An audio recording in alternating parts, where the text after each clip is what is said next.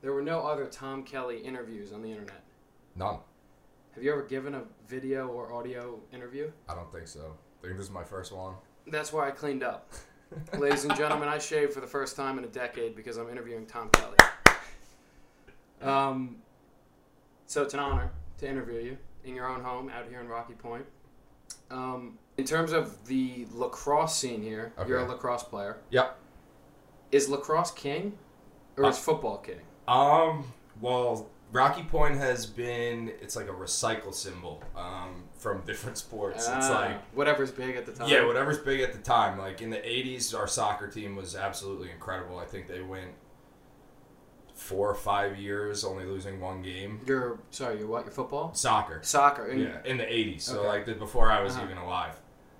My dad's glory days. Like he played soccer? He talks Is about that why it. you played soccer? That's why I played soccer. Because that was another question of mine. You Okay. seem to me like someone who's got the mindset and physique to be a football player. Yeah. Like me, when you look at me, soccer. I mean, I'm soft. I'm looking at it now, like, of course, when you could go back, and it's like, I wasn't this size in high school, so, like... Were you, like, skinnier? I was pretty... Meaning I didn't... Yeah. I was... Less bulky. Yeah, less bulky. I was a two-way midi as well as a face-off guy, so, you know, I had to be able to get up and down the field and run, so I was... I'd say a little bit thinner. I think I graduated high school at like 190 pounds. And I think 20 of those pounds came senior year. So once you committed, you just... yeah, I kind of, you know, that's another point. We'll get there. We'll get there. But yeah, so lacrosse-wise, at Rocky Point, it started as soccer in the 80s. Our field hockey team is always really good. Mm-hmm. The coach at Rocky Point, her field hockey coach, does a great job. And then, like, when I was in high school, lacrosse was king around. Like, it was huge. All the good athletes who played other sports were main lacrosse players. Yeah. So, like, mainstream, like, I played with the Palisak brothers, and you know, Tommy's obviously a String King pro as well, so, you know, growing up playing with them, being endorsed by the same company, it's kind of cool. Yeah, you've had a lot of things in your career that we'll touch on come full circle. Yeah, total full circle. So, you know, we ended up, I believe, going 21-1 in my 10th grade season, so that was 2008 when we won a state championship. That was Tommy's senior year. Yeah, that was Tommy's senior year. Okay. I was like a 10th grade kid who... They're like, all right, you can take our face-offs and give us the ball, get the hell off the field, you know, do your job. Yeah. That's kind of where I learned how to be a role player. Mm-hmm. I was always, you know, this advantageous kid who wanted to get out there and just, you know, play lacrosse. And, you know, it was being a part of that team and understanding the big picture of how skilled everyone was.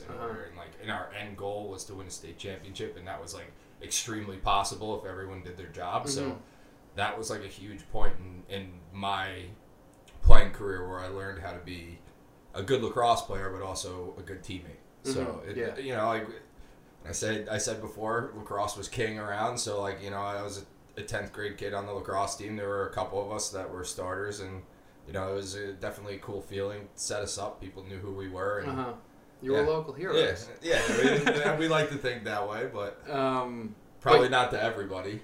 Well, yeah, it's all that matters if you are to yourself. Yeah.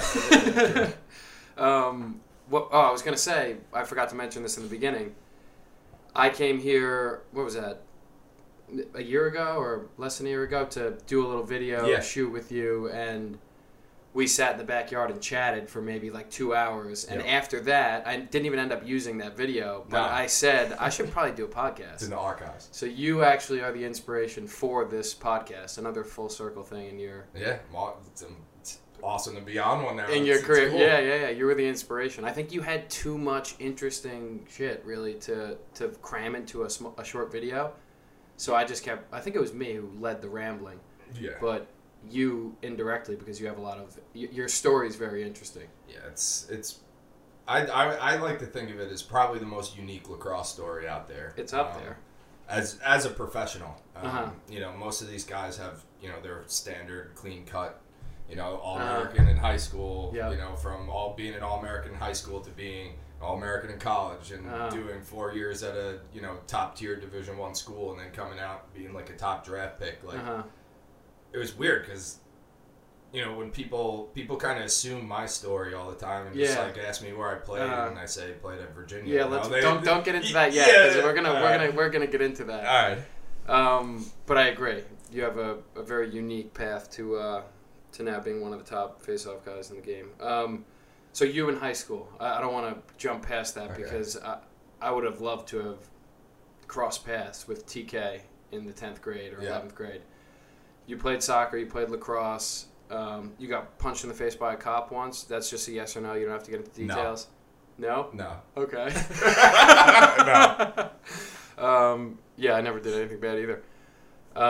And you also went to prom with String King women's pro, Kara Mupo. Yeah. So that's just another strange connection. Yeah. It seems very synchronistic. Another strange connection. Kara and I were just always good friends growing up. I didn't have a prom date. She didn't have a prom date. We figured, why not? Let's just go together. So, here we go. Yeah, here we go. Nice. But yeah, that's another full circle thing. Like, I know. It's absolutely insane. Like, Kara's career has been phenomenal from high school to college. I mean, she was, growing up, one of the most incredible athletes I've ever watched on the women's side of the field. And I mean, there was actually one time I think we raced in the 5th grade and I faked a pulled hamstring because she absolutely smoked me out of the water.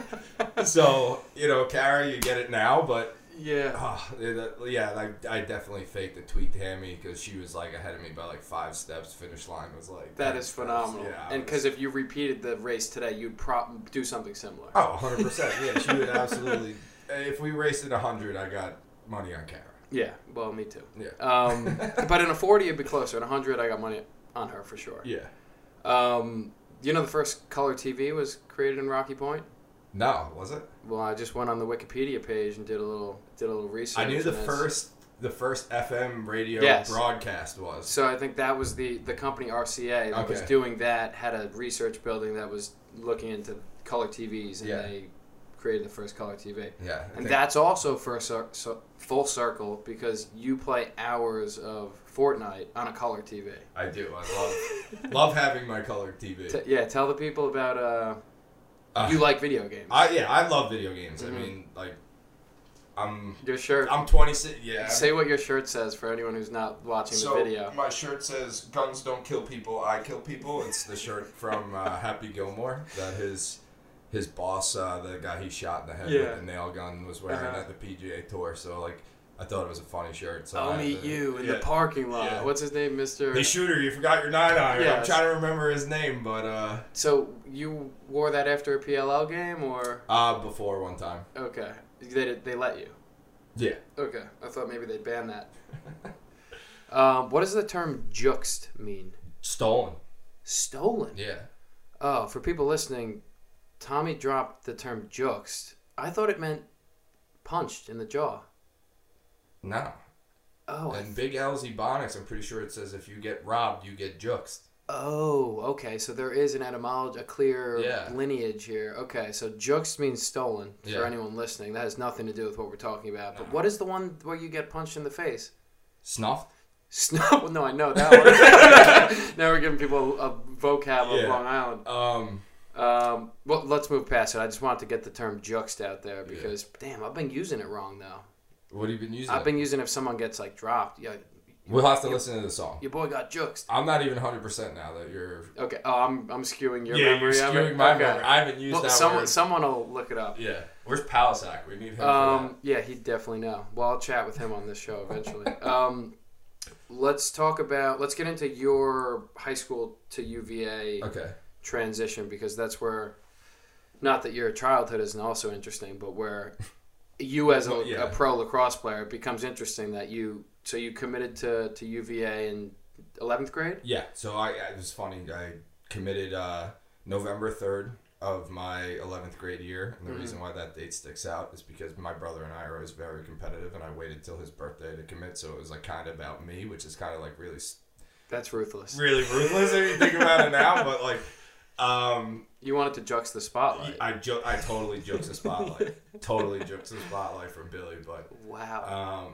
Yeah, I committed November 3rd of my junior year. After we had a state championship run and we won a state championship as a 10th grader, I kind of got put on the map as a face-off guy. They watched me play through the fall, and I went on a couple visits. I visited Towson, Syracuse, Hofstra, Virginia, probably a couple more, Ohio State, probably a couple more that I'm not remembering at the moment, but I went to all those schools and had a great time on my visit at Virginia, and I remember my host Brian Pomper really made me feel at home, and this is where I wanted to be, and he pretty much sold me on the school. Ended up going there. I played my junior season. I was a two-way midi. Was an all-county player. I faced off at I think 82%. So how many points you have? I think I had my junior season around 55. But so you're you're an offensive. Yeah, I played. Who faces off? Yeah, I played two ways. I mean, my defense was always a little sketch, but I got back at that point and played defense in my career and hustled and made it difficult on guys. So, I took that part of the game very seriously then, and then I got to college, and I was like, I'm never gonna be a field player here. These guys are the best of the best, top recruits in the country, which I'm kind of a little mad about, because instead of looking back, I mean, I was obviously a very immature 18-year-old kid who had no idea what the hell to do on his own. So looking back now, I would have loved to been like, oh, I'm just a face-off guy, watch me type of attitude, instead of gotcha. Yeah, instead of just falling into line, and but yeah, hindsight, just a quick thought, but for sure. Yeah, so going from my junior season, I had a bunch of points, played really well. We lost in the quarterfinals of the county championship. So we won one playoff game and then lost to James Pinnell's team, Smithtown West. And Pinnells. Yeah, those Pinnells, man. And he was a young gun at this time. I think he played with the flu, and he was an 8th grade kid, and absolutely put some serious numbers on us. But so that was the end of junior year, and then as a senior, my career,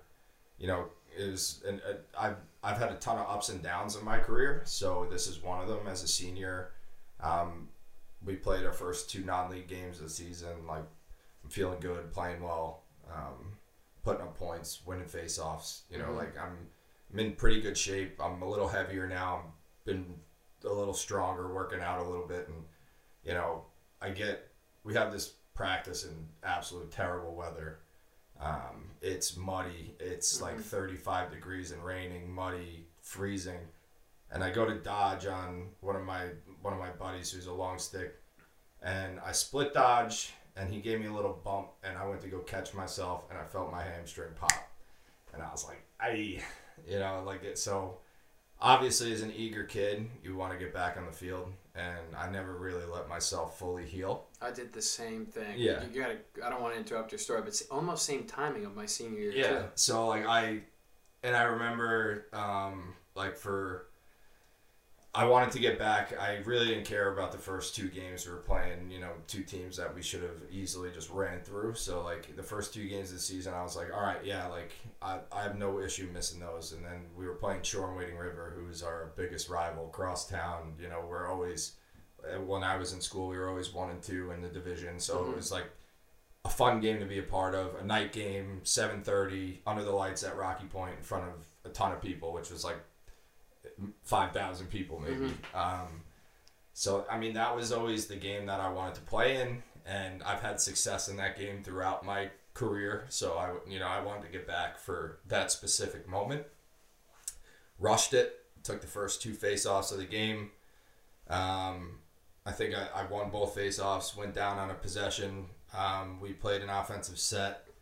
I ended up getting an assist, but as I made the pass, I got kind of hit a little bit, stepped hard, tweaked my hamstring again, could barely really walk off the field. And I remember sitting with my coach, who recently just passed away, Mike Bowler, and he had his arm around me, and I was in tears on the sideline just because that was a game that, you know, he knew meant the world to me, and I'm good friends with these Shoreham guys, so, you know, I wanted to give you a Rocky Points better, you know, screw you type. But yeah, that was a tough one, and then I had to sit out half of my senior year because of a hamstring issue, and then I kind of got a little out of shape, but came back to play in the playoffs and had a pretty good playoffs. We ended up losing to Comswag again in the county in the county quarterfinals. So that was a rough go. You never want to lose to Comswag. Never. So, well, I don't. These are all Suffolk towns. Yeah, I don't even know what. No, I'm kidding. I know what. You've definitely heard of Comswag. I certainly have. There've been some good players from there. Al Cohart, who went to Penn. Yep. Al was a beast. But yeah, there's so many just driving through Suffolk. Like, I don't even know these places. I know every town in Nassau, but Farmingville. What? You guys got Farmingdale, right? So we have to make a ville and move it out east. All right, so you pull your hamstring. Yep. And like I said, I did the same thing, so I forgot that we had that in common. I actually sat out for most of my senior year and then only played in the championship game and was just hobbling around. I was pretty useless. I was just decoying picks and whatnot. So then you go into your freshman year at UVA kind of slightly behind the eight ball because you're... Yeah, I'm out of shape. I got there a little bit early because I was a transition program kid with a few other of my teammates who went to school like pretty much 5 days after you graduated high school to you know, get ahead in classes. We weren't obviously the strongest classroom guys in our class, so you know, they selected us to go. So I was there all summer, you know, without really any athletic responsibility. And normally during the summer as a kid, you know, you're playing lacrosse all summer. So, you know, I didn't have that game shape, game mentality all for a whole summer. You know, I was out partying and exploring Charlottesville and, you know, getting a leg up on people that would be there in the fall, so I could, you know the area, know the territory, and know where the good places to go were. So you know, obviously, on hindsight, you know, I was on the pleasure principle there, so I wasn't really thinking of, you know, my team and, you know, if I could help them or if I, you know, or even helping myself. You know, like I was thinking that, you know, like, oh, you know, I've never, you know, gone a whole summer without playing lacrosse or like running or, you know, just trying to stay in shape. What could go wrong, you know, right? So a lot could go wrong in a summer. As it turns out. Yeah, as it turns out, I was very out of shape, and it turns out also that ramen noodles isn't the best thing to eat before you do your 300-yard run test. It's got good electro. Oh, did you? Oh yeah, dude, it was all. Yeah, it was all over the turf. Oh yeah, I think that again. I was known for that in my early college years. I couldn't puker. Yeah, I couldn't hold anything down. That was the first time I ever puked from running. But it was. Did you puke after that though? What do you mean, like were there other instances in college? No. Oh, because I had multiple in college, and did you? It's nice to say, oh yeah, my stomach gets bad, but no, it just means I'm out of shape. Yeah. Or at least that's what I thought was going on. Yeah, must have ate some sesame chicken or something. Yeah, you know, the night before some Chinese food. Yeah, went to Panda Garden last night. Oh, Panda Express. Well, Panda Garden was the UVA spot. Gotcha. That and Raising Cane's. Oh yeah, that's a chicken place. Yeah. If you're listening, sponsor me. Yeah, my brother loves that place. But one thing I love about like yours, that's what you're getting into now, and because I obviously had similar issue. Like I didn't have a good freshman year. I had an injury as a senior. Kind of didn't turn the jets on till like getting my shit together until going into my sophomore year, and that's a pretty generous estimation actually. But we'll be generous to myself and say that my sophomore year I kind of figured out slightly. But you're able to provide kind of that story of getting off the rails a little bit, and getting back on in a big way. Yeah. So I mean, if you're a college kid or transitioning into college, best thing you could do for yourself, show up in good shape. Oh, definitely. Yeah, show up in good shape, then everything else will kind of take care of itself. Yeah. But another thing I would say, sorry to cut you off, is that because you did kind of, you know, fall off track a bit and then get back on, and that's out there and known, and it's Yeah. part of your identity, you're able to like dive into it in like a big way.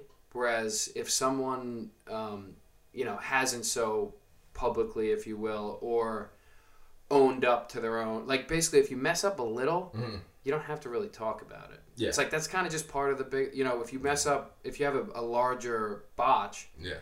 you can dive into it. You know what I mean? Because if some guy who's like a real more straight and narrow history and past, they don't want to talk about times where something maybe their plan went awry or they misstepped. But 100%, and I think that's what makes my story unique is that for a while, I tried to be secretive about what was actually going on with with me in school, and it got harder to keep it a secret than it did to talk about it, and it got for me, like I blamed other people for like a couple months after, and I was like, oh, this person is the reason, oh, this is the reason, and like fingers just kept pointing back at me, and once I accepted the fact that all right, I'm a man, I made a mistake, I need to move on, and I need to fix this mistake.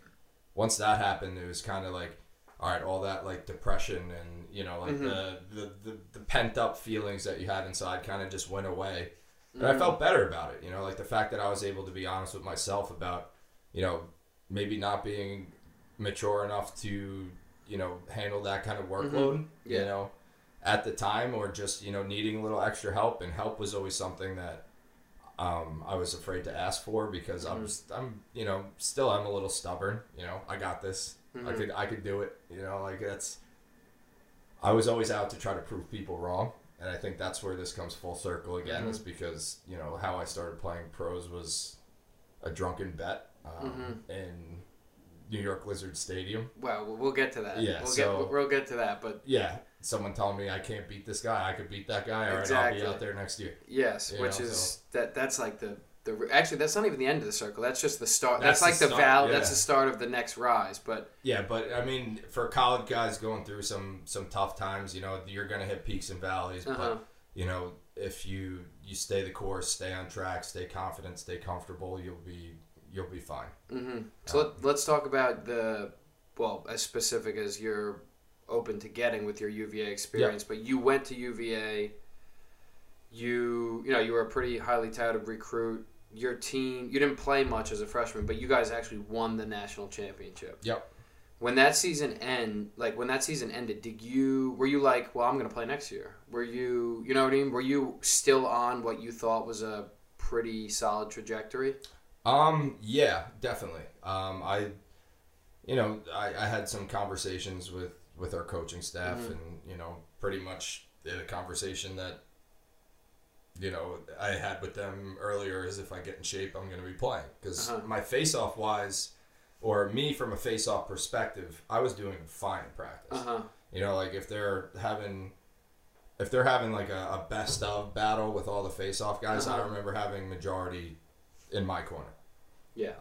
But college is hard with that, right? If a team has a certain mentality or a culture and you're productive, but you don't fall into that. Yeah.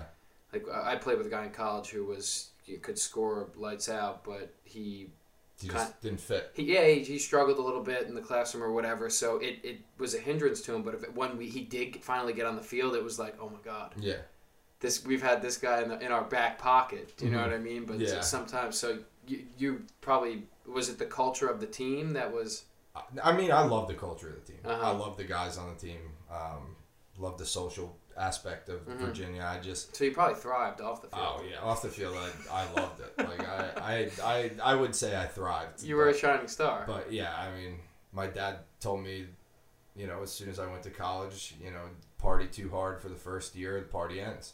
But yeah, and it's good advice. He's like, you get your shit done, and you're there for 4 years. The party continues for 4 years, and that is wisdom. Yeah, that's my dad's a pretty smart cat. Yeah. I was I didn't take that advice. You went your own way with it. Yeah, so I didn't take that advice, and I heard the first thing and ran with it. But all you can remember was party too hard. Yeah. So I thrived off the field, but on the field, obviously, it wasn't wasn't a fit. You know, when I was there, I gave it my all. I gave it everything I had, and you know, they noticed that. But it was off the field too that I also wasn't putting in everything I had, and you know, training to be or to reach my potential. And you know, I didn't understand then either. I felt like I was a kid being bullied, but they saw potential in me that I didn't see in myself at the time. I was just like, yeah, you know, I'm gonna fit in with these guys. This is cool, you know, going out partying, being a college kid. You know, this is. I worried a little bit too much about fitting in a social environment than, you know, for the reasons that I was there for. And there's a lot of ways to get distracted in Charlottesville, and I found pretty much all of them. So yeah. No, you know, some might say I still am a distracted individual. Yeah. But no, this again, all part of your story. So when you look back on it, I was going to ask you whether or not you saw, like, how deep your regret is about that, or if you just see it as part of the journey. Like, because say you work hard in college and you become whatever, you're a different person than you are now. Your story isn't the interesting one. Yeah. In fact, I might not want to talk to you. Yeah, you probably wouldn't want to talk to me. You know, if you were on the straight and narrow, I don't really know. Yeah. But here we are, because this is a part of, and I'm joking. Yeah. I'm being slightly facetious, but it is an interesting part of such an interesting part of your, like, evolution. Yeah. That, do you have a bit of gratitude for it, where you're like, you know what, that was the point where I began climbing this next mountain, really. So, yeah, honestly, like, going back, wouldn't change a thing. You know, I made a mistake. It took me what I would have changed is my recovery time in the pickup. Like, you know, from being down in that ditch to starting to climb that hill. Yeah, you spent a lot of time in the valley. I spent a lot of time, you know, a couple of years just down on myself, you know, like, I let everyone down, you know, type thing. And but again, it just adds to the folklore of it. And it also makes the Tommy Kelly that's in front of you today. Like, who knows if things, I like to think that if things went absolutely smooth for me and you know, 100%, I would be a prick. Like, I don't think I would like myself. Just, you think overconfidence or something? Overconfidence, you know, just a cockiness, and you know, like, kind of how I was when I was a little younger, had a little swagger to me, but like, that's a good self-analysis theory. Yeah, that, like, who knows? And you know, like, if things would have gone, you know, as to plan, would I be in this spot I'm in today? Who knows? Like, I could have gone all 4 years at Virginia, and as a junior, this freshman kid comes in who's a stud and plays over me, and no one ever knows who Tommy Kelly is. Certainly. You know, so it's interesting. There's a lot of things that I look at now, and while I'm looking back, that is the reason I wouldn't change a thing. I met my girlfriend after. Who's to say that I would have ever met her if, you know, had your shit together. Yeah, if I had my shit together and I was still at college and she lived over here, you know. Yeah. Like, so and I also tore my Achilles during that time period where I was playing at War at the Shore. Once again, very out of shape. I was playing at War at the Shore, and I was going for a ground ball, and, you know, like, I got my heel stepped on and pushed from behind, and my toes touched my shin, and my Achilles just absolutely blew up. Yeah. So, you know, that was the point where I was just like, shit, I can't walk. So, like, when I could walk, I was like, damn, I want to run. Yeah. And then when I ran, it's like, I want to sprint. And then it was like, I want to sprint for as long as I can. And, like, it got to a really dumpy 250-pound Tommy Kelly to, you know, actually think, what do I want to do? You know, like, all bets are off now. What do you want with yourself? What do you want your legacy to be? So, well, I don't want you to go too deep into that, because we're going to get to that right after your UVA, because there's more good details in UVA. But I think, like I said, the interesting part about that story with you and with people in general is, like, no one wants to hear the story of everything going right. Yeah. Right? Like, the guy who has his shit together isn't interesting. And so, well, it's true. Yeah. But there is a line where if you go too far off the rails, you might lose that opportunity to ever do it again, right? So if you spend 2 more years downing yourself, it would have gotten exponentially harder to make a comeback, right? Your body's just getting older, and it's the willpower. Yep. That much time away from the game. But it seems like you were away long enough to make your story wildly interesting. Yeah. But not too long as to prevent what you've done afterwards. Yes. I mean, it's crazy. I played in that one game in college against Vermont. We got to touch on that. Yeah. So, how many face-offs did you take in college? One. And what happened? Got absolutely smoked. It was cold game in the snow, and I was once again not using my brain as an 18-year-old kid that I'm going to be standing outside for an hour and a half in the snow, and wore short sleeve shirt and shorts to the game. And with I think a minute 20 something in the game left, we were up a bunch of goals, so they're like, all right, Kelly, go face off. And at that point, if you're a face off guy and you've been sitting the whole game and your hands are literally frozen to your stick, you know what the result's going to be as soon as you walk out there. So you're walking out there pretty much just to get pummeled. And that was my one college face-off. I got smoked forward. I slashed the kid Tommy, who works at String King now. That's one of the other legendary full circle things, is that the one face-off you lost in college was against, for listeners, his name's Tom Frasca, and he actually was an integral part of designing String King's face-off head. Yes. So a mega full circle on that one. Yeah, but I'm pretty sure Tom beat me forward. I slashed him in the back of the helmet. Was there a flag too? Yes, there was a flag down. And I don't even think it went to the flag. I don't think I even had to serve the penalty because I'm pretty sure they scored on that transition. Okay. They got off the face-off. Yeah. And I moped off the field like my goldfish had just died. And that was it. Well, that's just like two ends of this. Oh, here's one thing I asked. Did you ever consider maybe phrasing your college career slightly differently? When someone says like, "So how'd you do in college?" You say, "Only lost one face-off." And if they don't dig deeper, they're like, "That guy Tom Kelly, he only lost one face-off in his whole college career." What they don't know is that it was the only one you took. Yeah, of course, but if they do dig deeper, I look like the biggest asshole on the planet. Of course, but just ambiguity is your best friend there. Yeah, I guess. Yeah, I only lost one out there for UVA. Yeah. But again, that is a legendary part of your story, is that you know what I mean? Like, you took one face-off and you lost it in bad fashion to the guy who now designed the head. That probably the worst fashion. That for a goal that you use professionally.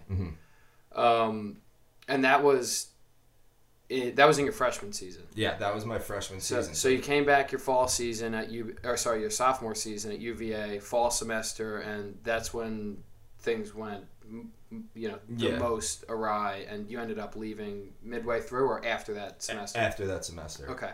So, I mean, it was strictly classroom-based issues. Lived off campus, was doing extra workouts because I was out of shape. And, UVA is a big school. It's easy to get lost in the crowd. So after I did, extra workouts in the morning before I was supposed to go to class, sometimes I would just go back and sleep. Oh, I couldn't do like these, and this is funny because I get up early now, and I have to get up early because that's when my mind fires. Yeah. But if I did I think we used to have 6 a.m. or maybe 6:30 a.m. lifts, I was dead for the rest of the day. Yeah. It was almost like if you threw off my sleep like that, I was just so, I guess, soft. Yeah. I had to sleep the rest of the day, so I ended up, missing not necessarily going to a class. Yeah. Yeah. Oh, I had one class.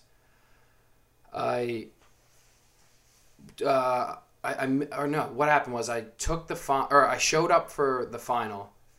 I think it was a midterm, actually, to be fully honest. But I took the test, and then I probably didn't do well because I hadn't gone. And I'm in your boat. I have some regrets academically. And I walk up to the front, and I hand it to what I thought was the teacher. And the person's like, well, what? I'm like, I'm done. They're like, I'm not the teacher of this class. They were like a moderator. So I was like, God. Oh, well, that kind of puts me behind the... And I had to go and hand it to and the professor saw that. So, and I have a number of stories like that that can verify my my stupidity, really, in terms of how much effort I put into academics. So when you talk about, when you're saying you got distracted, I'm right there with you. And I lived right next to campus. So Right. I couldn't, I didn't have a geographical excuse. Yeah, I mean, I really didn't either. I had a moped. Like, I had everything I need to be successful, and just, wasn't. But well, there's one practice, actually, that sticks out in my mind. Get into it. Yeah, comes from kind of what you were saying. I'm on this practice, face-off wise. He has me playing, in the drills. Dom Stars. Yeah, Coach Stars has me playing in the drills, and banging the ball around. We're doing uneven situations, and I take a step down and I just sting one. Mm-hmm. And then it's another unsettled situation, to ground ball to play. I remember getting a skip pass from Steele Stanwyck the next play, and stepping in and absolutely burying one in the goal. So that's 2 shots in a row, 2 goals, and it was a 3-ball drill. Mm-hmm. So next ball comes in, I scoop it up, nobody plays me. I just step in, fire it, 3 goals, 3 shots, and Dom Starzy screams out, "Jesus, Tommy Kelly, you would be my favorite player right now, but you slept through your midterm." Did you end up taking the midterm? Yeah, I ended up taking it the next day, but I did sleep through my midterm. And the coach would hear all about that. Mm-hmm. Yeah, I had a few instances like that too. I took a class with actually my friend from Mount Sinai who I went to school with, and he was supposed to be my eyes and my ears in this class because it was in season. Yeah. And in season, I had stuff to do. I gotta play. Yeah. That was kind of the. Who is the Mount Sinai guy? Mike Sweeney. Oh, Mike Sweeney. He's a legend. Yeah. But he was slightly more academically inclined than me, and he was supposed to be my eyes and my ears. So I said to him, maybe we're 80% of the way through, and I'm like, "Yo, how's the class going? Like, what's the update?" And he's like, "Oh yeah, it's nothing other than that midterm paper. All we have is the final." Yeah. Like, a midterm paper. I thought he was messing with me. I'm like, don't tell me. He's like, "We had a midterm paper," and he thought I was messing with him. Like, this was, I think I was 3 weeks late. Oh my god! And this was, I think, spring of my senior year. Okay. A class called Ancient Greek History, which now to me seems fascinating. Yeah, I took that at my freshman year at Virginia, and they were like, "Oh yeah, you're a history guy. Like, this is the hardest class," and I was like eyes opened up, and I think I got a D in the class. I think I might have gotten the same score because I had to go to the professor who's like a renowned ancient Greek historian. Yeah. Same. It was and tell him I missed the paper 3 weeks ago. He literally didn't get how I could miss it. You do the math and you say, "Well, have you been here?" Yeah. And I was, distracted with lacrosse. Yeah. And for anyone listening out there who's looking for an academic role model, not us. Don't look at me and Tommy in the 2010s. No. Mainly that, just college. Yeah, get your schoolwork done. Yes, for sure. It's important. I'm about to finish now, so. It was, but in my defense, nothing really grabbed me at that time academically, but lacrosse grabbed me hard. So I, me and my brother always used to say, we splitting a 2.0. I mean, splitting a 4.0 during the season. But we both came out perfectly fine, I think. Nah, you guys are all right. Thanks, Tommy. But yeah, all right. So we're not. We're doing fine. You leave UVA because you get into school trouble. What? And then that year is what, 2011? Yeah, 2011. So put this in the time frame if you're looking at the timeline. My next competitive lacrosse game wasn't until 2016. Yeah, so this is where it gets really dark. Where it gets dark. What were you doing during that time? So you drop out of school. You initially wanted to get back into school somewhere, right? Yeah. So I mean, I was a little pissed off at my parents for not giving me an opportunity to right my wrong, and like go back and prove to them, all right, like. I was just an absolute shithead this semester. I could do this type thing. They were both teachers, and obviously out of state, it's expensive school. And my dad was like, why would I pay this X amount of money for these shit grades? Mm-hmm. And I was like, I didn't quite understand at the time, and now that I have to make money for a living, I get it. I totally get it. But I rebelled a little bit, and like.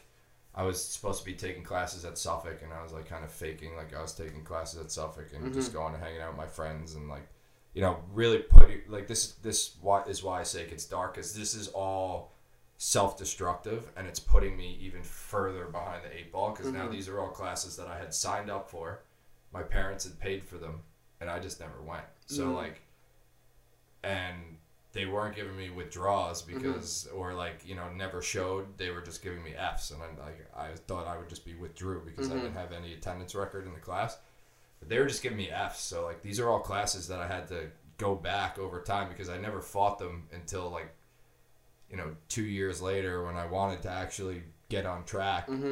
And you know, so yeah, I was absolutely destroying my transcript, and you know, I had to go back and retake all those classes. But in that time frame, I was working as a bartender at a seafood restaurant called Oceans 5 Seafood. It was in Shoreham Wading River, rival town. And it was cool. It was honestly, it was a good experience, but you know, that's after working, you know, restaurant jobs and labor jobs and, you know, that kind of stuff, you realize the importance of a college degree. And, you know, it's obviously an important certificate to have in your life, and, you know, it gives you that credibility to get a good job that's going to pay you good money that you're not killing yourself over. So, you know, I enjoyed bartending. It was fun. You know, it was like a older crowd. It was mostly Shoreham lacrosse parents, you know, would come in and talk to me about my recruiting process and stuff like that. And, you know, hang out, have a martini or whatever they were drinking that night. And, you know, it was relatively quiet. It was cool. I did that for probably 2 years. And going to Suffolk Yeah. Community College at the time. Yeah. And bartending, and then, well, actually, we should both probably take a second to apologize to our college coaches for being. Yeah, Coach Stars, if you're listening, absolutely. Well, it's just 100%. It's just running through my mind that like Coach Andy Shea is probably like, "Why you're just basically admitting that you?" Well, no, it's just we were a little bit misled at the time. Yeah, well, Dom knew. Okay, well, he knew. I was just, you know, I was off the rails at that point. I was I'm very immature and didn't realize my own lacrosse potential, so sorry for putting you through so much shit. He probably appreciates that. He's probably not going to listen. Same to Andy Shea. He's pretty active. I guess I'm more thinking like on the internet. If an administrator were to hear this, like, okay, here's a player from the program saying that he didn't go to class. I guess we're both just a bad luck, but that's okay. Yeah, well, I mean, this is, you know, I'm 27 years old and going to class now, so it's like...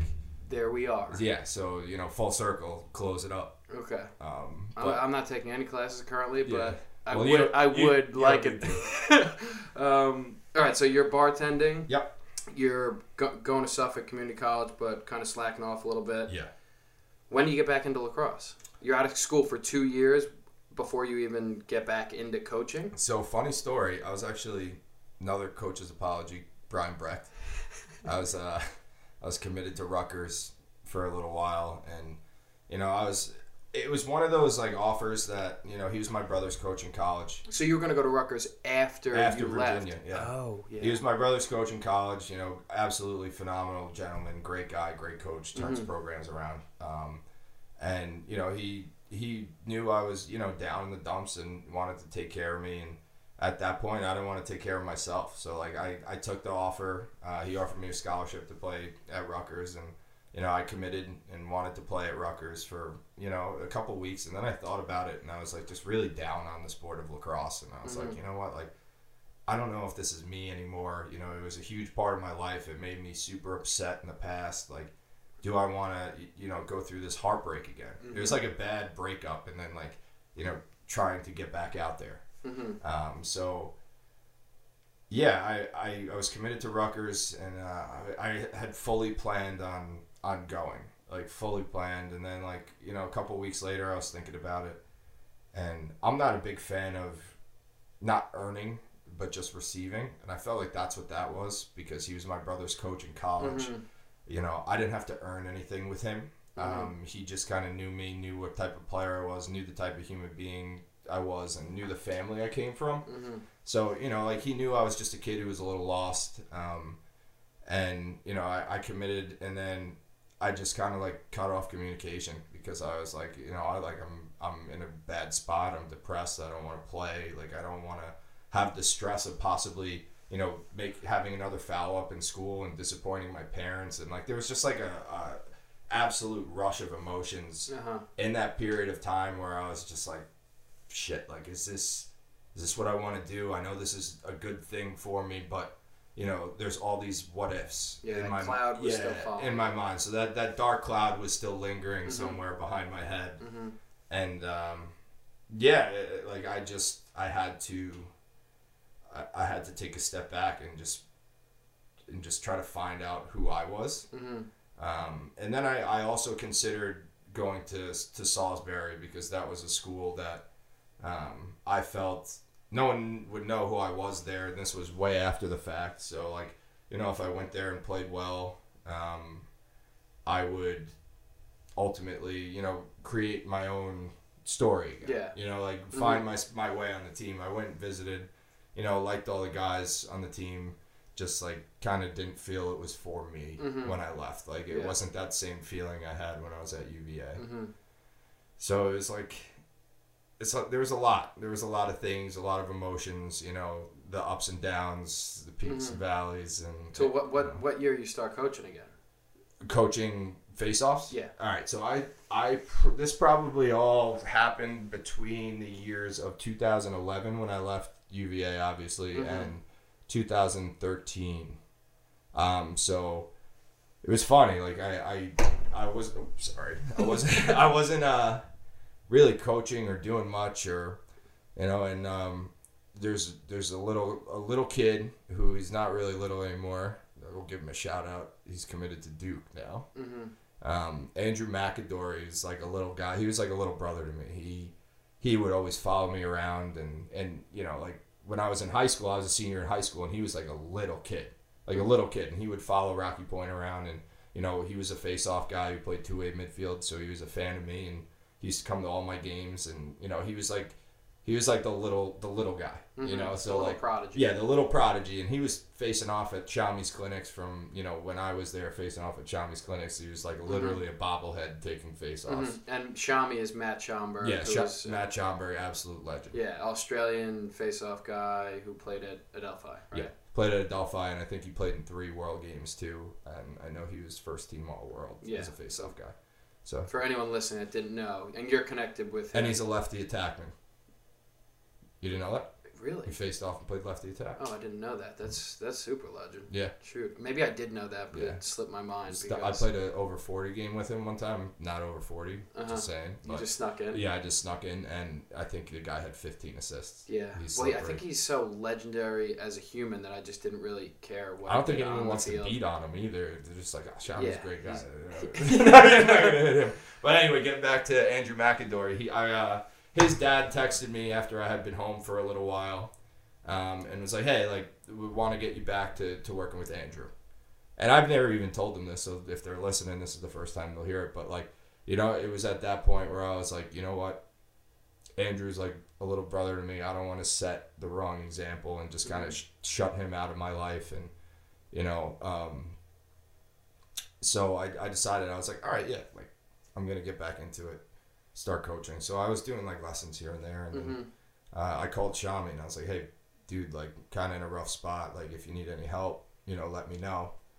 And Shami is also like my second father, who's a guy who's always had my back and always been there for me when I needed him. So going through this, you know, we've talked a bunch. He knows what's going on in my life, so he wants to help me out.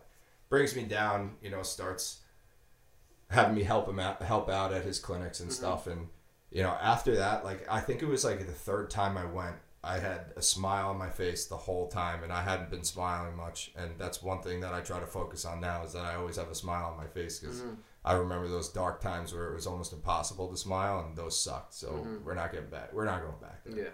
Yeah. But yeah, I had a smile on my face the whole time, and I left like the happiest kid I've ever been. Like, and I was just like, all right, like, this is what fuels my engine, you know, like this is something I enjoy. It's a passion of mine, and it's something that, you know, I'm very good at. So, and this was face-off specific. Yeah, this was face-off specific coaching.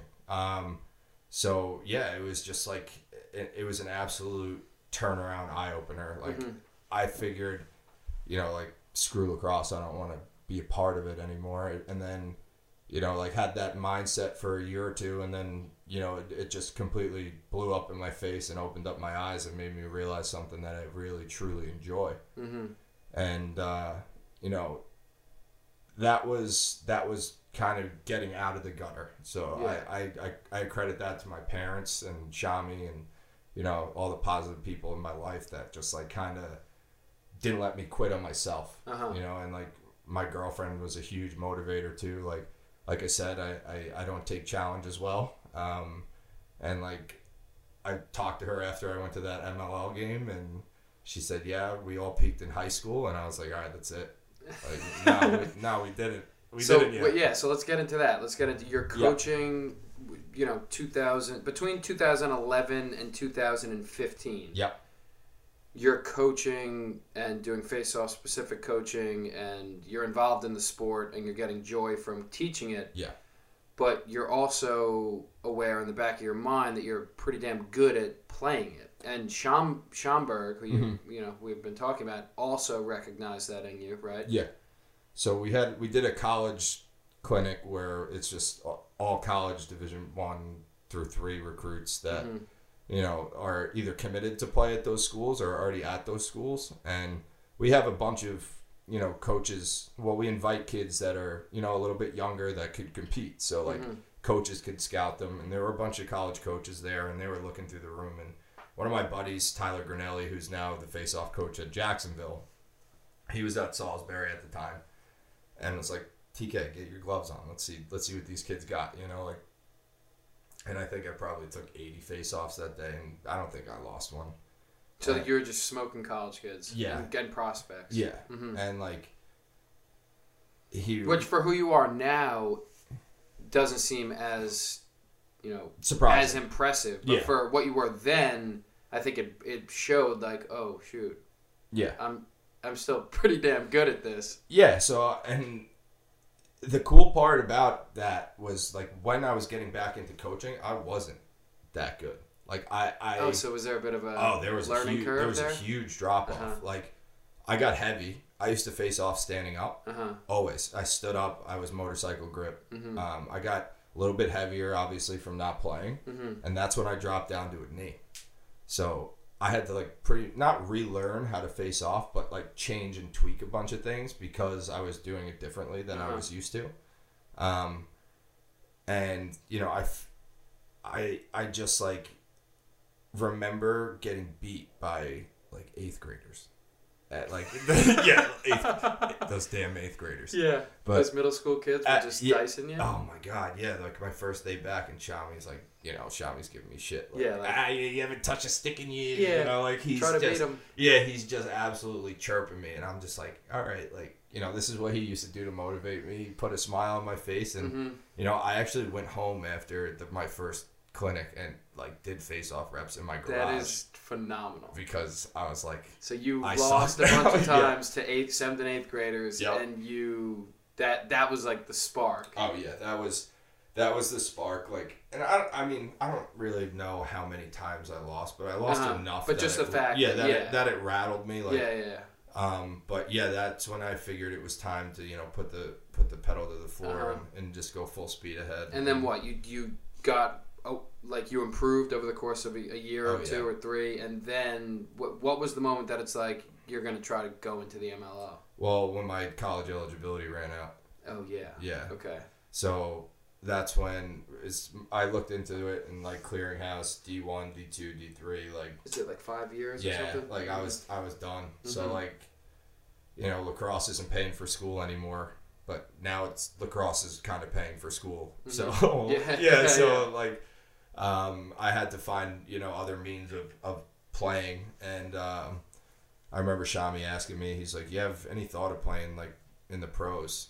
And I was like, "Nah, I haven't. You know, I'd never really thought about it." But there was so I worked out all through college and high school. Like even in college when I was facing off and wasn't playing, I worked out with Brendan Fowler and you know, Dylan Levings and Charlie Raffa. And these are top and at the time in Division I lacrosse, all 3 of them were All-Americans. So it's like, all right, I'm getting great competition.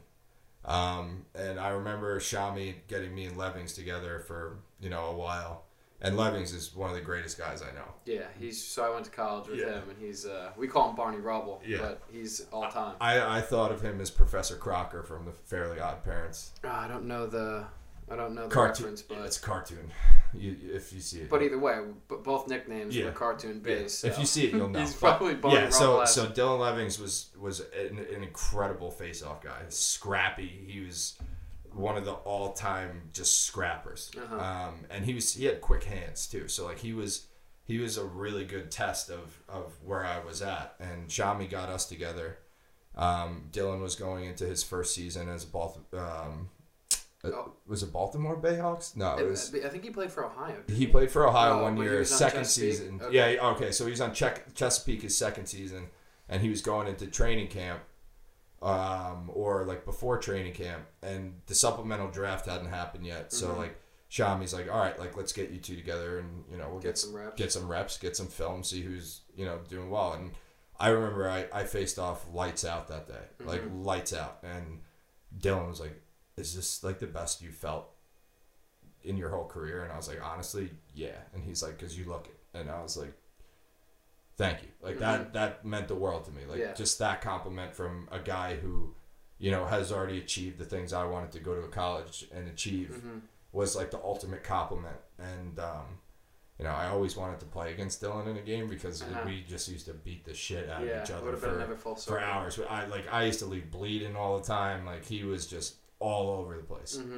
I might have to call him now so I can work on my exits a little bit. Chase me around for a while. But yeah, it was a battle.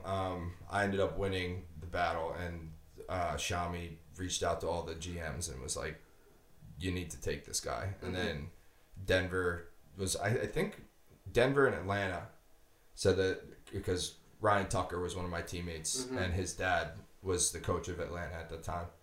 And it was between Denver and Atlanta. And I think Denver took it more serious because they called Tyler Grinelli and was like, have you seen this kid face off? Like he played with Bachlet, and Grinelli was like, take him and take him early. And so this was MLL season what year? Was it 2016 when we won? So the first time you tried out, you made it? Yeah. Okay, so that's 2016, I think. Yeah. Well, didn't you guys win in 17?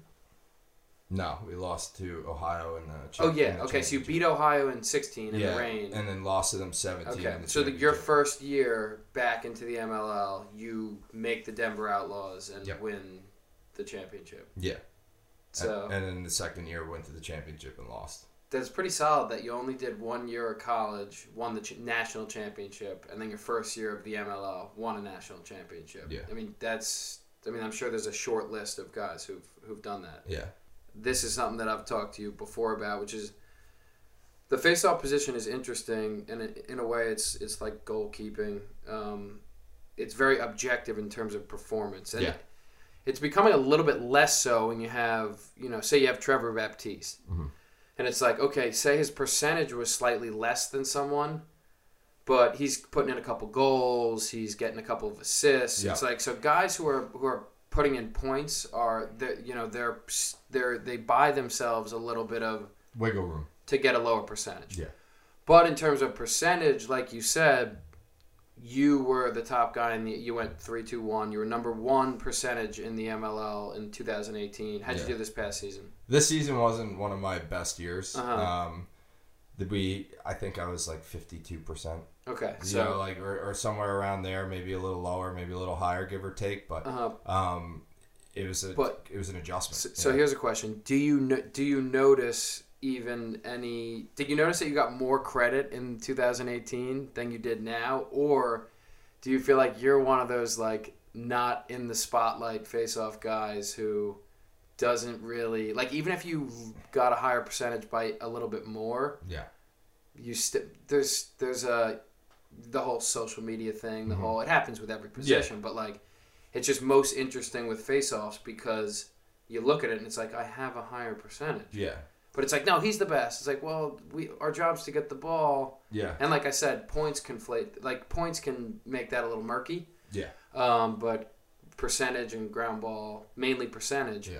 What's your take on that? Do you just... I mean, like, thinking back at it, in 2018, like, I don't think I even got mentioned. I wasn't an all-star, you know, like... So you weren't an all-star, but you No. led the league percentage-wise? Yeah. Okay. I also played one more game than everybody else, but... Is that... So that's in your favor, you're saying? No, that's... Oh. Yeah. Gotcha. I think I was, like, 100 face-offs more than the next guy under me, because... Yeah, I played for two very high-powered offenses that we would put up a lot of goals, and we would let up a lot of goals. So, gotcha. You know, I took a ton of face-offs and played actually an extra game because I got... Oh, but I meant, like, that's more impressive? Or... Yeah, I mean, I would say so because it's more grind. Yeah, more grind. It's more intense. intense. And more, you know, you're proving yourself. Yeah. If I beat you once in your backyard, I can't go around saying I'm better than Tom. Well, you can. You can. People do. But yeah, you've always not that you've struck me as a guy who doesn't get the credit he deserves. Yeah, I mean, you just don't. Yeah, I'm just one. I guess like my story hasn't really been blown up yet. Like people haven't really cared to know the making. Definitely, but you're also not. I'm also not throwing it out there. Yeah, and you're also not that like. It's not like you're not on social media, but you're not like. Lacrosse is a sport where you need to build your brand if you want recognition, and that recognition feeds into people saying he's the best. Like, well, he's good, but there's more to the picture. Yeah, you're not so gung ho about maybe convincing people you're the best on the internet. I mean, the way I look at it is, I like to think that a lot of the professionals that I go against, you know, I like to think that they think I'm one of the best guys.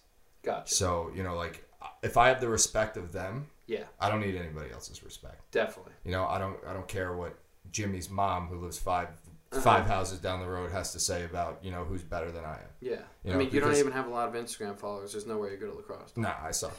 So it's like, yeah. But like, social media is something that I'm learning about. And I'm trying to. But so I don't want you to go in the other direction because that's not who you are, right? No, you're saying you're learning about social media, meaning put yourself out there, but don't be someone who you're not for the sake of trying to convince people that you're, you know, the best face-off guy. Yeah, I'm not going to try to do backflips off my patio for a dope Instagram video. Yeah, you know, but like, just all of that. There's a line between where it becomes, which is it for, right? Is it for your brand? Like it. Yeah. There's a skewing of the line between I know this person and why is he putting up this video or picture, and you're someone who I know you and nothing that you put online like that's who you are. Yeah.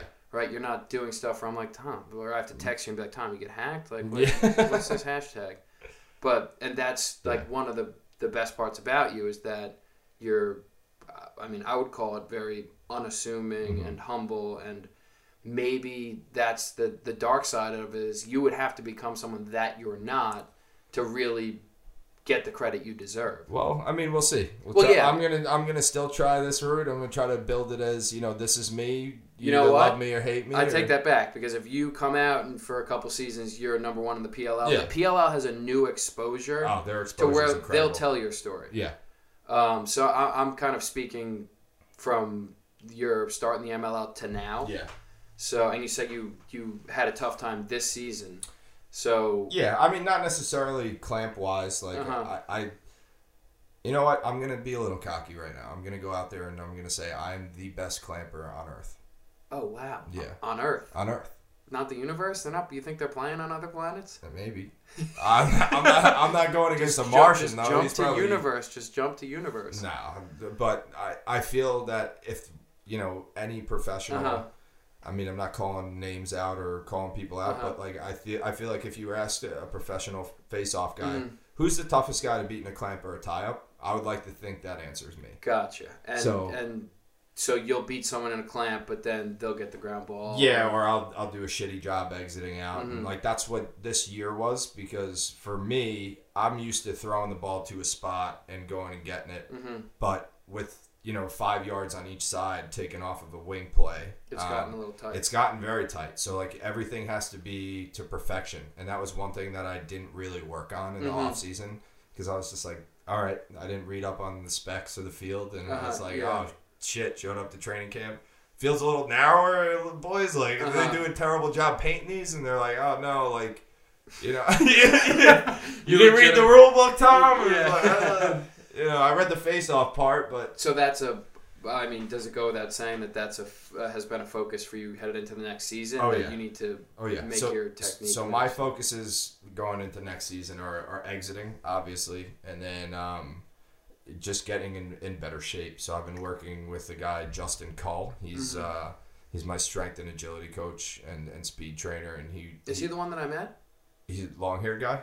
Oh no, I met the guy who owns the little gym over here. Oh no, that's Ed. Oh okay, That's another guy. That's where I get my meathead lifts in. Yeah, you got your picture on his wall. He's got it. You're on his wall of fame. Yeah, so that's where I get my meathead lifts in. But when I'm with Justin, he's just he's like the speed guy. Yeah, he's the speed guy, and he works with all the good top recruits and college kids, and like I enjoy working out with him. He just absolutely crushes me, and like we laugh the whole time, and he's another relatable guy that I'm just like, all right, he has my best in his interest, and he wants me to reach my max potential. So I had trouble because I was a little heavier and not as strong in the legs getting out of my stance. So like there'd be times where I absolutely smoke somebody on a face-off, push it forward, and I'm just slow to spring up to my feet, and they beat me to the ball. So like I had a lot of controlled losses, as Coach Towers would call them, where it's like, all right, I controlled the face-off. We just didn't get the ground ball.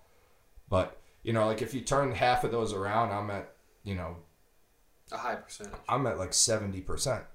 Yeah. So it's mainly being more mobile and putting the ball in the right spot after the face-off. Doing a better job and just not panicking while I'm down there. Like who cares? Now every game's on NBC. Like that was a huge thing for me. You were nervous. It's like shit, man. Like I'm playing on fucking TV. Yeah. I was like I've said to people in the past. This is crazy. Like I remember, and like before my Outlaws games, and like I was just like loose as anything. I was like, all right, whatever. That's what I was gonna say. And then all of a sudden, it's like these big ass cameras when I'm walking out, and I'm like, what is it? The Sky Cam? Yeah. Because in the MLL, let's be honest, it was like before a game, and I don't want to. I think that lack of exposure just brought it's not as competitive because you're like when it's a show. Yeah, it's a show, right? Let's go. It brings out the fire. In the MLL, I'd be like, I wonder if my parents are even watching this one. Yeah, like my parents are out at dinner. Like they don't. It is true. Yeah, like so. It was cool. Like it was cool, but it also made me learn something about myself. Like I have to relax myself and calm my anxieties. Otherwise, I'm not going to perform to my best. And say I do win a clamp. I'm not gonna have the control in my mind to be like, here's the move. This is the operation. I'm gonna get my head up. I'm gonna find the space. I'm gonna pinch the ball. I'm gonna get it there, and then I'm gonna get it. It's just kind of like get it out. Yes. It's like frantic. And that's what it was. Like I was a little frantic this year. I was playing with some new guys that I didn't really quite develop that chemistry with at training camp, but like it was getting there. And then it got to a point where I was frustrated myself. So like I had like a little dip, and then the end of the season had a couple good games, and then just kind of like reassured myself. All right, I'm meant to be here. I was. I think in total numbers of face-offs won, I think I was number 2 in the league. But percentage-wise, I think I was number 4 or 5. So next season, you gotta put the pedal to the metal. Oh yeah, well I mean, otherwise that started before the USA event. That was like a huge thing that I wanted to be able to be explosive out of my stance and in better condition that I could, face off late into the fourth quarter and in overtime and it not even be a second thought in my head like, oh, I'm winded.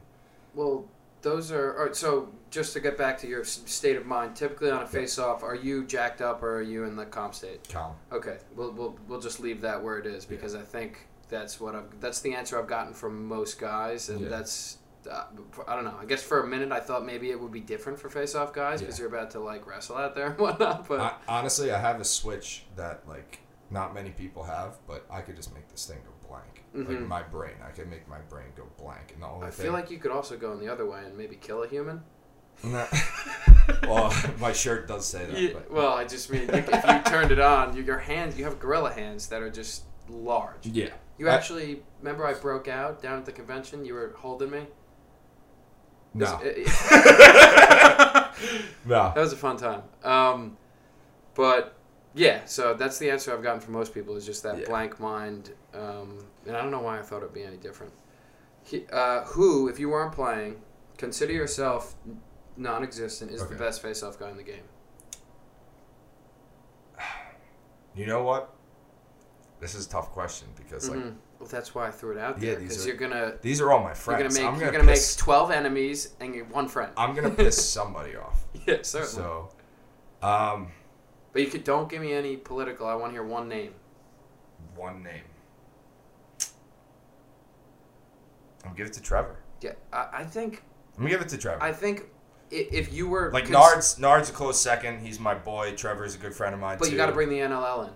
Yeah, well, they're both in the NLL. I know, but Trevor's pumping out goals, and yeah, I think just what he's doing in the NLL just this year, compared to any other guy, makes it like wow, that's very impressive, and it's a good. But if you're back in the mix, do you vote yourself? We have to. You have to bet on yourself. Because if you're not betting on yourself, no one's betting on you. Because if you go into the face-off with an attitude, all right, this guy's better than me, you're going to get freaking scraped the whole game. I've gotten that. I asked Glick, Mark Licini on this podcast, who was the best D-Midi, and he didn't. I don't think he really hesitated. He just said me. Yeah. And same type of deal. If you don't bet on yourself. It's a type A personality. Well, it's a prerequisite for being good. And I think even more so. Well, D-Midi's a lot like face-off, where it's like you got your matchup. If he scores, it's your fault. Well, there's more of a team component where you could hide a little bit more on D-Midi. Definitely. There's no hiding. No, you're in the middle of the field. It's you versus the other guy, and if the other guy's beating you, you're going out there and taking that spanking every time. That's why you see a lot of those mental crumbles from a face-off guy, where it's like once it starts to go south, like this is gonna be bad. Yeah. How about what's your take on this whole thing? Okay. Face-off guys get a lot of shit. Mm-hmm. Kind of like D-Middies. I don't know why the face-off guys are like, people give us a hard time. D-Middies get a hard time too, jokingly, right? Yeah. Both of them are crucial positions. Yeah. And I don't know who said it, but... Well, why do you think face-off guys traditionally have gotten a hard time? Drill killers. That's the reason, right? So and you don't fall into... You have a good stick. You can rip the ball. I could catch. I could shoot. I could make good passes. But, like... You've killed a few drills or what? Yeah, definitely. Killed many drills. Like when you're using a stick that looks like it's been your mom ran it over with her car 7 times, and then handed it to you, and it's like, here you go, Jimmy. Here's your new stick. Exactly. It's tough. If I would like to see a guy who gives himself the clout of being a stud on offense pick up one of our sticks and try to play a shift. I guarantee he'll drop 5 passes. Definitely. But I just want to be clear about what I'm saying here is that is the reason that face-off guys sometimes get a hard time. But if you're not one of those guys, if you're a player who's more mobile, and Trevor Baptiste is a great example. Yeah. I went to the Philadelphia Wings game, and I think he had at least 1 goal, maybe 2. Yeah, I was there too. That was a good. But we were both at the game, and he has no one is giving that kid a hard time, right? No. It's not like, and that's why he's a big face in the sport, because the kid can ball, he can play. So I just don't like when people think that the reason is because the face-off isn't a real position and we should get rid of it.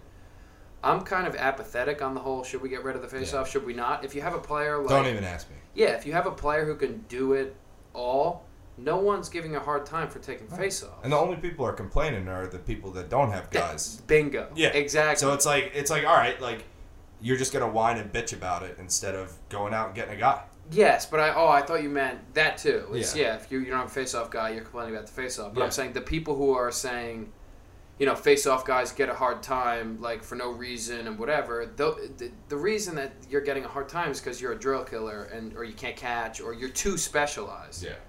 Right? And I feel like the game is changing to where more and more guys are being able to do it all. And I think that you'll never have a guy who's like... there never won't be room for a super, super specialized, win every clamp, can't even cradle face-off guy. Yeah. Like There's no room for that anymore. No, but I don't think they'll die out. I think you can still... If you can win the clamp... Yeah. Like T.D. Erlin, but he can also play. But Yeah. Take T.D. Erlin's non-at-the-X skills away. All he can do is clamp it and get it to himself. He's still up there with the best guys. You just get it to an attackman, get it to a guy. Yeah. So I don't think that's gonna die, but I think just the higher percentage is gonna be these It's more gotta be skilled players. Yeah, which I talked. Well, at the upper levels, it's going to be skilled players that could do both. Definitely, especially with the new Olympics where the face-off is so secondary. Oh, it's super secondary. What's your? But I guess to sum that up, you don't feel like you've been discriminated as a face-off guy, or you've been no ostracized. No, because I'm not shooting the ball Uh-huh. and it's going out on the sideline. If you come down and you're doing a drill, and I'm like, Tommy, get the hell out of here. Do you take that joke kindly, or are you like, screw this guy, I'm going to try to bury a shot?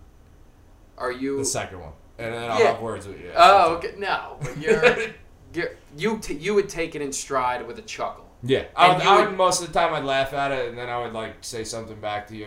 Beat me up after. A chirp, maybe But maybe get aggressive. But the reason that it doesn't hit you as hard is because you actually don't kill that many drills. No. But I guess I just feel like if you're a guy who's a drill killer and you're not that skilled as a face-off guy, you have to take a humorous approach to when guys are giving you a hard time. Yeah.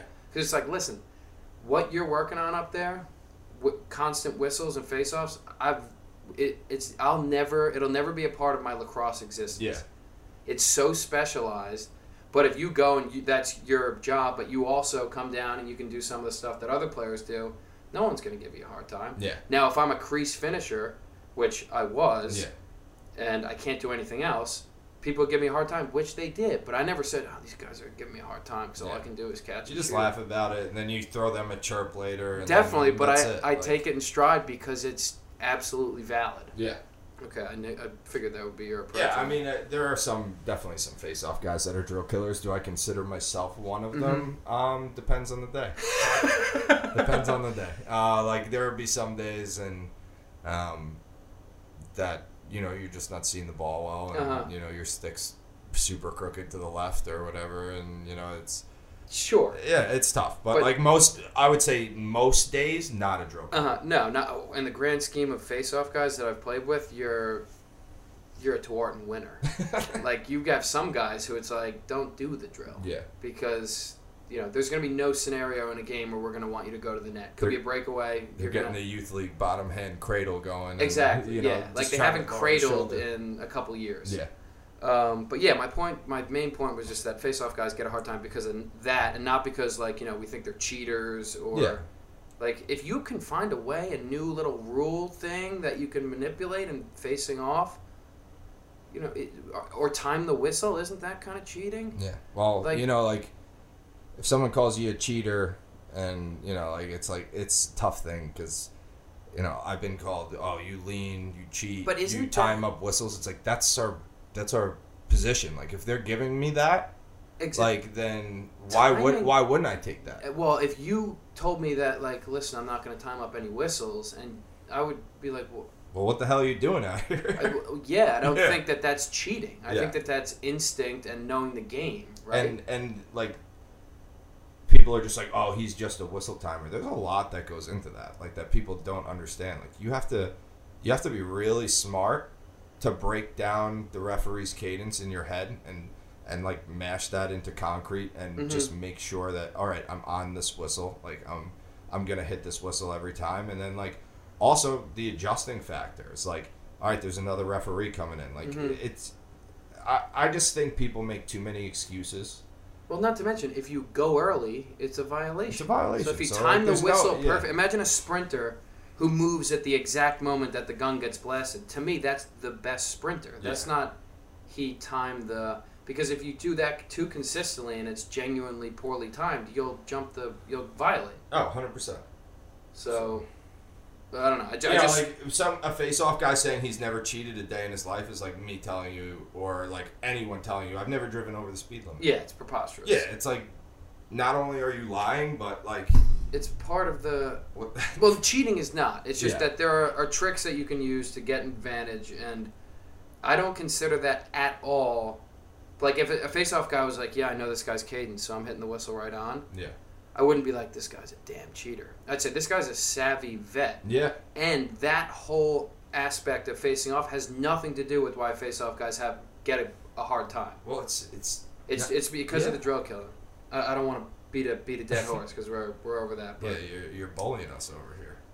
to wrap this up, I want to say it's been an honor to like I said, I couldn't find a Tommy Kelly interview on the internet. This is the first one. So yeah, you did a few articles, but I think people are gonna hopefully listen to this and be like, damn, what an interesting story, because that's what I think. Actually, there's one interview.